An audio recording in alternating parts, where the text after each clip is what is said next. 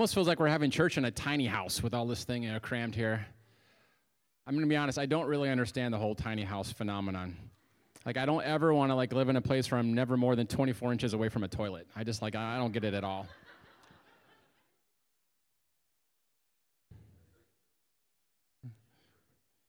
No, I'm not going to do a stand-up routine on tiny houses, although I do have one written. Good morning. I just want to let you know, just Mary and I and the staff and the leadership, we are just so proud of you guys. We bought the place. We bought it. We bought the Fresh Start Now house for boys, and so for those of you who aren't familiar with it, we just bought a former nursing home. We're turning it into a boys' home. We're partnering with Derek and Shatisha Williams, who will be doing most of the heavy lifting, but we're going to get to support them in ministry, and so, they're in the process of rehabbing it. So we signed the papers on Monday, and it's a real deal, and so just thanks for being real Christians. Seriously, it is just such a privilege to be part of a church where people that are really going for it. They really do love Jesus. They really do love people. And so I believe we've got a little video from Derek and Shatisha to say hey. Praise the Lord, everyone. We are here at Fresh Start Now in Thornville, Ohio, off of Pleasantville Road, Northeast, and we are excited. Many young men are going to be changed and transformed. From this spot, we will affect the world. We want to thank Pastor Jim and Mary and the entire Zion family for partnering up with us and causing this ministry to move forward. Who would ever thought 18 days that this building would be Fresh Start Now? Hey, this high five is for you, Sean. All the hard work that you put in and all the hard work that your whole ministry have put in. We love you guys. We appreciate everything you do. Think about this. Just from this place, it says Fresh Start Now on Pleasantville Road. Doesn't that just prophesy a new beginning? Yes. Hallelujah. You know what? On a count of three, I want you guys to shout to the top of your lung, Jesus. Can you do that with me? Mary, can you grab Jim and shake him up? And we want to hear that voice come thundering from out of his lungs up into the heaven. On the count of three, everybody. 1, 2, 3. Jesus! We thank you for all that you have done. Yes. It's just people like you guys here that make the gospel so wonderful and make Jesus so alive. Amen. Love you guys. God bless you.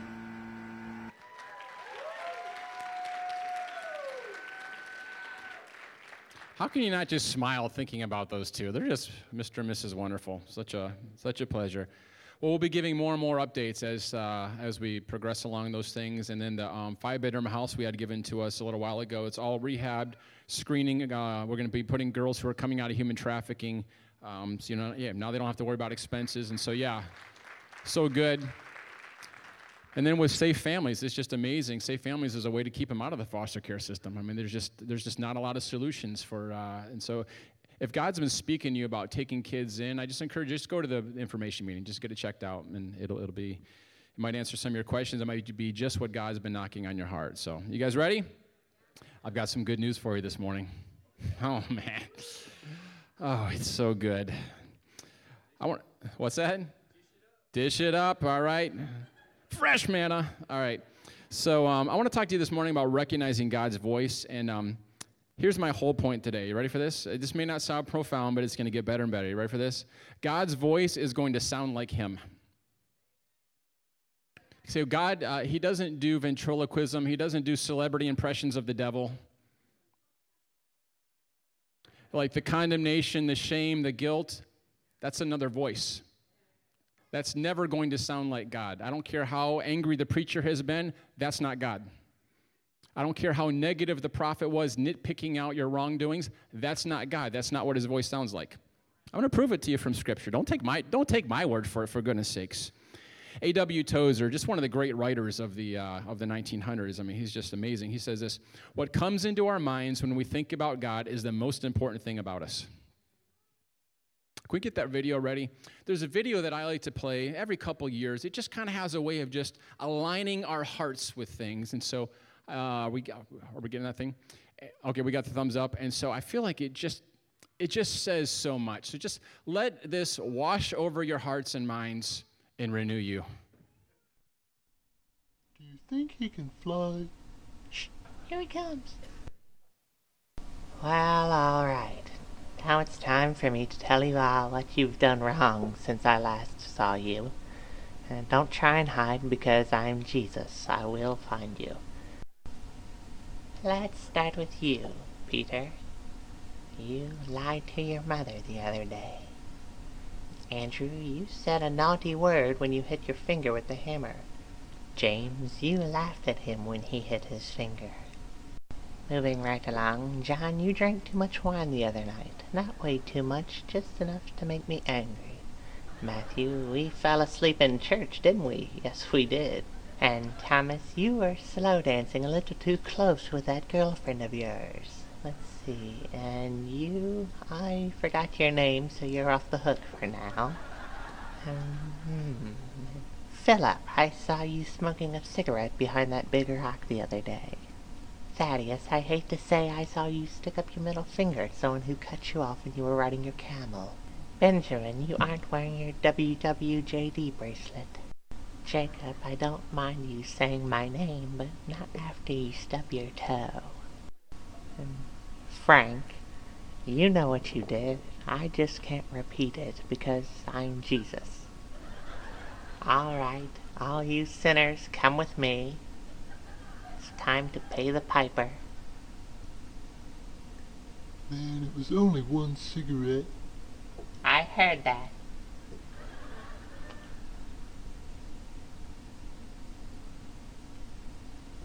This is the greatest sermon. All these sinners. All right, listen up. Listen to me. I'm Jesus. Listen to what I have to say. I have done many wonderful things. I have healed many people of diseases.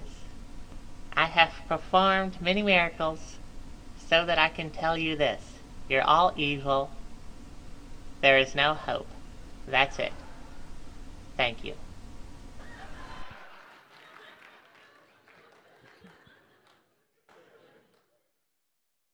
Let's close in prayer. How many of you guys know that's not the voice of God? Jesus came to put a face on God. He says, if you've seen me, you've seen the Father. Jesus came to put a face on God. We're to put a face on Jesus. One of the keys to hearing God's voice is really understanding what is God's nature. Remember, God's voice is always going to sound like him. Here's the good news of the gospel. Here's some good news about what God is really, really, really like. That's the good news, is what he's really like. He came to set prisoners free. He came to talk about wanting to put a lot of favor on you. So Jesus, he's getting ready to start his ministry, and he kind of has this manifesto. It's almost like a resume of the things he's going to do. So in Luke chapter 4, we're going to have the verse up on the screen here. He's going to read this thing, but he's actually quoting an Old Testament passage from Isaiah 60 that's actually going to talk about what the Messiah does. You guys ready for this? This is what Jesus is like. And Jesus came to Nazareth, where he had been brought up. And as was his custom, he went into the synagogue on the Sabbath day, and he stood up to read. And the scroll of the prophet Isaiah was given him. So he's pulling out this Old Testament. He unrolled the scroll, and he found the place where it was written. Here's the Messiah. Here's what he's going to be like. The Spirit of the Lord is upon me, because he has anointed me to proclaim good news to the poor. What's good news to the poor? You don't got to be poor anymore. He sent me to proclaim liberty to the captives and recovery of sight to the blind, to set at liberty those who are oppressed, to proclaim the year of the Lord's favor. It's interesting, in the very next verse in the Old Testament, it says, and the day of vengeance of our God. Jesus stops the passage right there because it's not time for the day of the vengeance of our God. I know some of the angry prophets, they may see otherwise. You've heard me say this so many times, but I've heard people say things like this, that if God doesn't judge San Francisco for its sin, then he's going to have to apologize to Sodom and Gomorrah.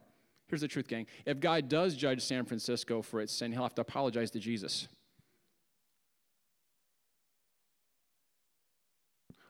Jesus became sin. God poured out all of his wrath upon sin, not upon his son, but about what Jesus became. He poured out his wrath upon sin, so he has nothing left but goodness and favor and love for you. All the obstacles between his heart and your heart have been removed. God does not deal with you based on who you are. He deals with you based on who he is, and that never changes. That's the good news. He's much different than you think, and so God's challenging us to change the way we think.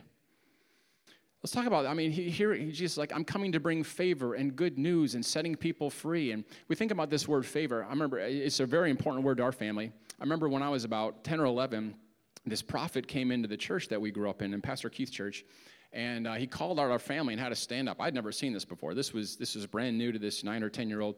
Has us stand up, and he begins to prophesy favor over our family. He says, everywhere you go, you'll have favor. And so my parents, what they had me do, they were wise parents. They had me go home and got me a concordance, and I looked up every reference of the word favor in the King James Bible, which is not real common in like the more modern translations, but it's all throughout the King James Bible. And they had me underline it in red, the whole verse, and then circle the word favor, and they would have me go through this. Guys, this is what God has come to put upon you, is favor. That there would be something upon your life where people would be favorably inclined to do business with you and like you because there's an aspect of Christ that they see in you. It's a believer's advantage. It's an unfair advantage. Favor is the way that God looks at you because he put you into Jesus.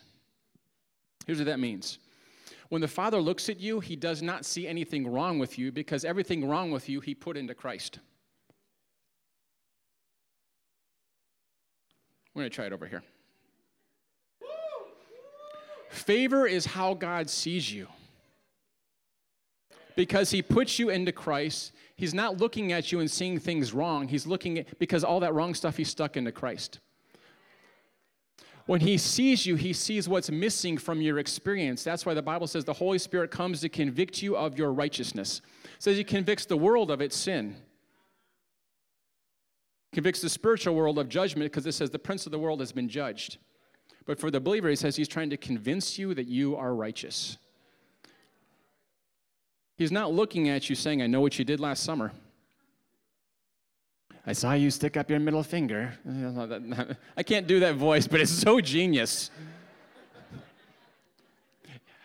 If you squint, it almost sounds like David Jonas. Not saying like David Jonas sound like that. I can just hear him doing like that funny voice that he does, but it wasn't him. Guys, you know how powerful that is? God has come to put favor upon you, which means I'm always going to see you. There's a saying that says, I want to become the person that my dog already thinks I am. You know, Romans 1 says that God has revealed his invisible attributes through nature. And what do dogs do? They are always excited to see you. I mean, it doesn't even matter, like, if you've got bad breath, if you're grumpy, this and that. It's like, I'll go out to the mailbox, I'll come back, and my little Ellie, my little Alejandro, my little sweet bear, I got it, yeah. And so I can't believe I talk baby talk to a dog now. It's embarrassing. But, I'll go out to the mailbox, I'll come back, and it's like I've been gone for a week. She's jumping all over me, giving me, guys, it's giving you an insight into the heart of God. This is how he always sees you. He's always excited to see you. He's put favor on you. This is how he sees you, is he sees you in Christ. All that messed up stuff is in his Son. So when he's speaking to you and correcting you, which isn't like nonstop all the time, but when it's necessary, it's because he's saying, hey, let's work on this little area of your life here. And whatever he's pointing out in your life, that's the site of your next encounter. You guys understand that when God's correcting you, when he's putting his finger on something, he's saying, this is the next place I want to come and meet in your life. How'd you like to have an encounter here? When God points something out, he's not trying to rip something out of your life. He's trying to add something to your life. Why am I telling you this? Because the voice that you hear is going to sound like that. Jesus came to show us what God is like. We're to show the world what he's like. Jesus came to bring peace. He says things like this.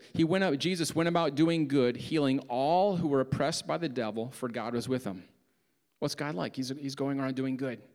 He's healing. He's setting people free. If you want to understand how, it's interesting, there's a place in the Bible where God begins to talk about himself. He's like, this is what I'm like. There's in Exodus 34, he's got Moses on top of a mountain. He's got his undivided attention, and something comes out of Moses' heart. And Moses says this, God, show me your glory. God's like, okay, I'll show you my goodness. You ever want to see God's glory? It's his goodness. The more you get filled with that, the more you get filled with the glory. Christ in you, the hope of glory. What's that? Christ in you is the only hope that this world has of seeing how really good he is. It's not going to be some glory cloud that floats over Columbus and zap, there's the glory. God can manifest his goodness in a tangible way like that. But ultimately, Moses said, show me your glory. And God says, okay, here's what I'm going to do. I'm going to stick you in between two rocks, and then I'm going to cover you with my hand. And then I'm going to go marching in front of you, and then I'll let you see my backside. Whew. Because the rest of it would just be too much for him. And it's interesting, as he's marching before him, he begins to declare what he's like. God is talking about himself. Why am I telling you this? Because this is what this voice is going to sound like when he's speaking to you. Because God sounds like himself. He doesn't do impersonations of the devil. Here's what he says. This is what I'm really like. I'm compassionate. I'm gracious. I'm slow to anger. He didn't say he's got an itchy trigger finger. He's not the Catholic nun walking up and down the aisles with the ruler. He's not the cop out with the radar gun just waiting for you to have a nasty thought. That's another voice. Filled with unfailing love. These are his words to describe himself. Abounding in faithfulness. I lavish unfailing love to 1,000 generations. I forgive iniquity, rebellion, and sin. What's he doing? He names these 7 attributes. He's saying, this is what I'm like. And when you hear a voice that sounds like that, you can rest at peace and follow it. That's me. When God speaks to you, it will sound like him, how he really, really, really is. Part of you growing in our ability to hear from God is growing in our perception of what he's really like. It's getting those religious layers off of, I saw what you did behind the church, that video there. Like, it's stripping off those layers. It's when we disappoint him, it's stripping off that layer of thinking that now that we've disappointed him, we've got to do something to earn back his favor. You know what? I really need this prayer request answered, so I better do something so that God will act on my behalf. I better fast to get his attention. Guys, fasting is a great idea, but fasting changes me. It doesn't change God. The moment you begin to do things to give God a reason to bless you, the Bible calls that dead works, and you're headed for depression. So growing in our ability to hear from God is really growing in our knowledge of, boy, he's good. And then just when you think you've got it, it's like, oh, he's even better than I thought. And I mean, my personal experience of God, I got saved when I was, like 7, 8, or 9, right around there.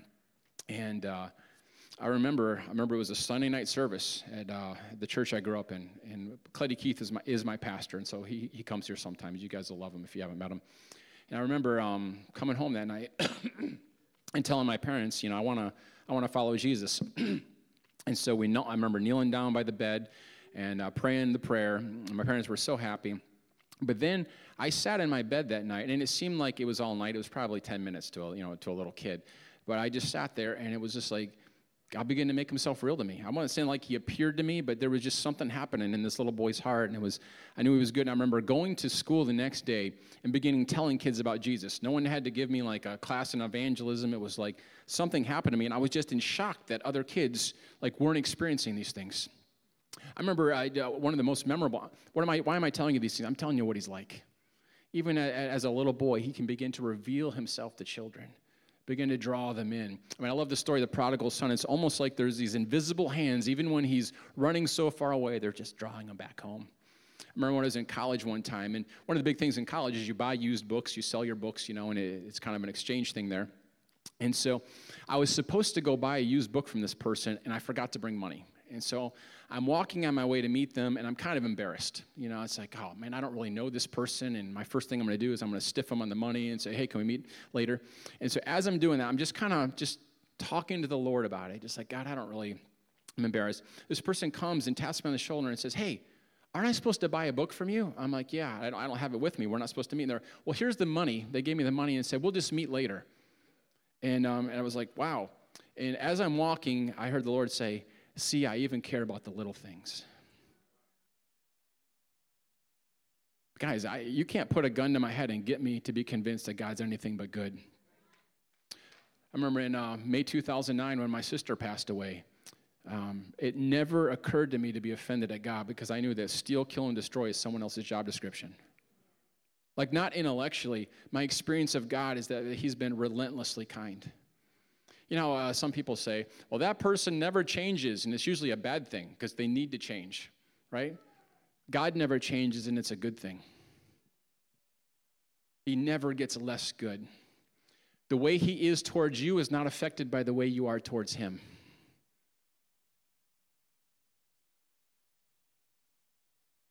When I say he never changes, it means he's always going to be compassionate and gracious and slow to anger and filled with unfailing love and abounding in faithfulness. He lavishes unfailing love to 1,000 generations and forgives iniquity, rebellion, and sin. What's the difference between iniquity, rebellion, and sin? I don't know, but he just forgives the whole mess, okay? It'll probably fit into one of those three categories, whatever you and I have done. I remember I had a friend who was we were kind of in front of a group of people, and he began talking about how when God speaks to him, God scourges him, and God beats him, and chastises him harshly. And kind of, it was so religious because the idea is, like, he's so sensitive to the Lord that, the God is able to talk to him this way in his heart. And I just said, that's not God. What did you just say to me? It's interesting how angry people get when they're supposedly representing God. Now they're angry. And so Moses actually didn't get into going to the promised land because he represented God as angry when he wasn't angry. And so I said, that's not God. He says, yes, it is. That's how God speaks to me. I said, no, that's not how he talks. You'd have thought I said, hey, man, your wife's ugly. Like, he was that angry. It was like fury coming out of there. Gang, I don't care how spiritual a person is. When they begin to talk about how God scourges them, and I remember he was using the term whips and beats him. I said, no, that's not God. And we got in this big argument in front of a bunch of people. I didn't move. He didn't move. And he's sitting right there. No, I'm just kidding.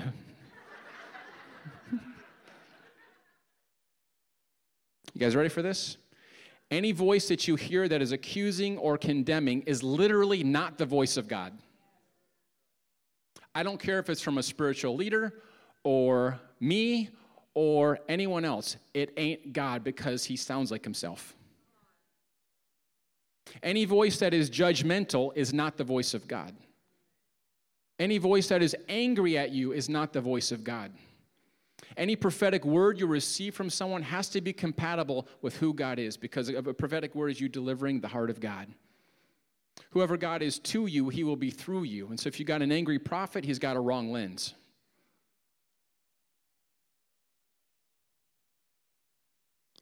The root of everything God has to say to you is to teach you about the height, the depth, and the width of his love and his kindness. Those are the conditions of the relationship that he has set with you, and he will never violate those conditions. Do you know what unconditional love is? He loves you regardless of your condition. You're driving down the road, someone cuts you off, some sign language comes out. He loves you. You have an addiction that you hate and you can't break. He loves you just as much as the person who's raising someone from the dead in front of a crowd in the name of Jesus. His heart does not change towards you on your condition. He loves you because of who he is, not because of who you are. When you hear a voice that makes you feel like you are the beloved, even on the days you're a hot mess, that would be him. The voice that makes you feel like it's good to be you, even though you're in the process of changing, you're not the person you want to be. You know what I'm talking about? When God speaks to you, it's like, I like being me. Like, I want to be this person in the future. Like, I want to grow, but it's like, I'm okay with me. That would be him. You and I need to learn to listen, to still ourselves and listen to that voice that's kind. That voice that's gentle, that voice that's loving. I'm not saying God can't come in and correct you. I remember, just a couple years ago, I went away on a retreat up in some, cabin or something. And the Lord showed me that your best testimonies are 2 years old, and the way that you're sharing the current ones are pointing to you and not to me. I cried for 3 days, not because it was so hard of a word. It wasn't like you slapping me around. But it was just, I was so broken. But even in the midst of being corrected like that, my response was, thank you for telling me. That's what his voice sounds like. Even when he's correcting you, you're like, oh, that hurts. Thank you for telling me. I don't want that. That would be him.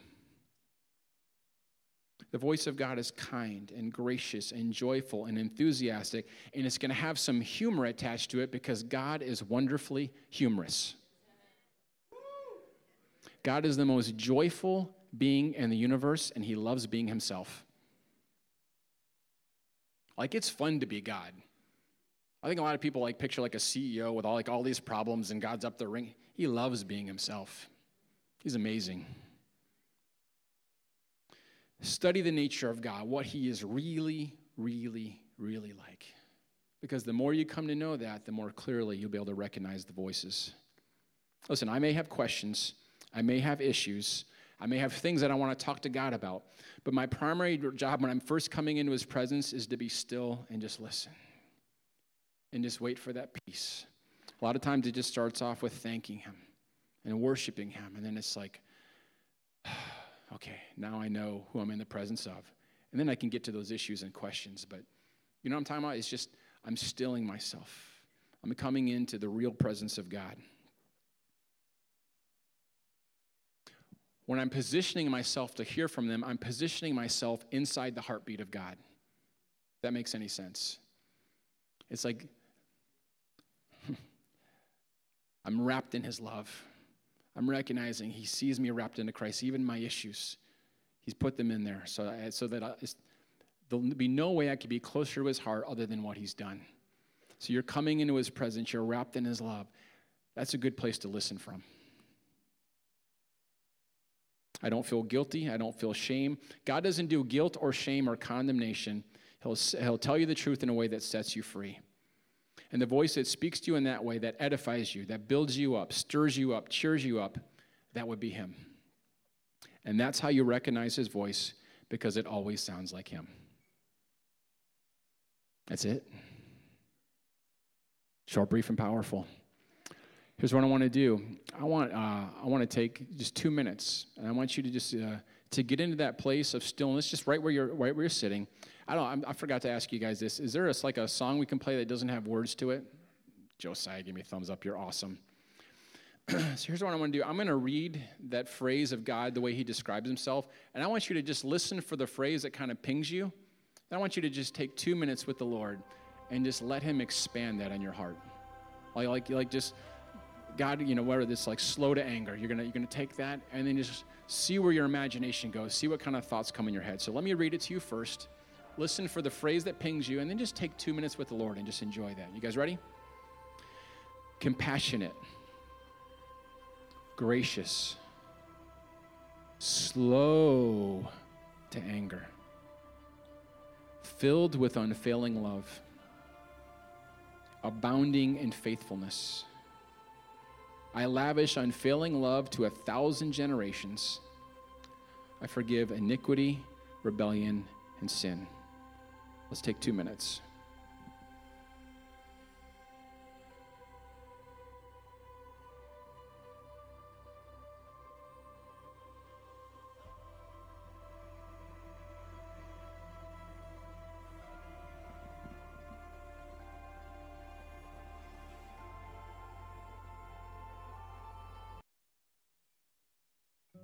Did you enjoy that? Wasn't that good? You have full permission to do that anytime during the day. On your lunch break and whatever it might be, you can just go out to the car and just drink them in. All right, let's stand for closing prayer. Mary's going to come up and explain to us about the arts market, right? Let me just give you guys a quick word here on this. So I'm really just proud of our church. It just seems like, man, just people are exploding in creativity and entrepreneurship, and I know there's a lot more stuff that's going on than just back there. But I think a lot of times Christians think that financial blessings are going to rain out of heaven, like just some random hailstorm. Like you're just sitting there, you're praying, you're believing, and all of a sudden just finances start flooding into your life. You know what that's called? That's called entitlement. And you can see it. People are like, I'm a king's kid. I'm a son of Abraham. I'm blessed in this and this and that. But they're not doing anything. You got to give God something to bless. Here's what stewardship is. is the steward. There's a parable of the talents, and this master had money, and he gave people an amount of money according to their ability. And it says they went out and took it, and they put it to work. It doesn't say they just sat there and waited for blessings to come rain upon them. They took something that the master gave them, and they went and worked it. And so what you're seeing today is a result of people who are being stewards of what God has given them. Like I said, I know there's a lot more going on than just this church, what's going on back there, but I want you guys just to get that picture that we are a church of stewards. We're not, we believe God for the big things, but we're giving him something to bless. All right, baby?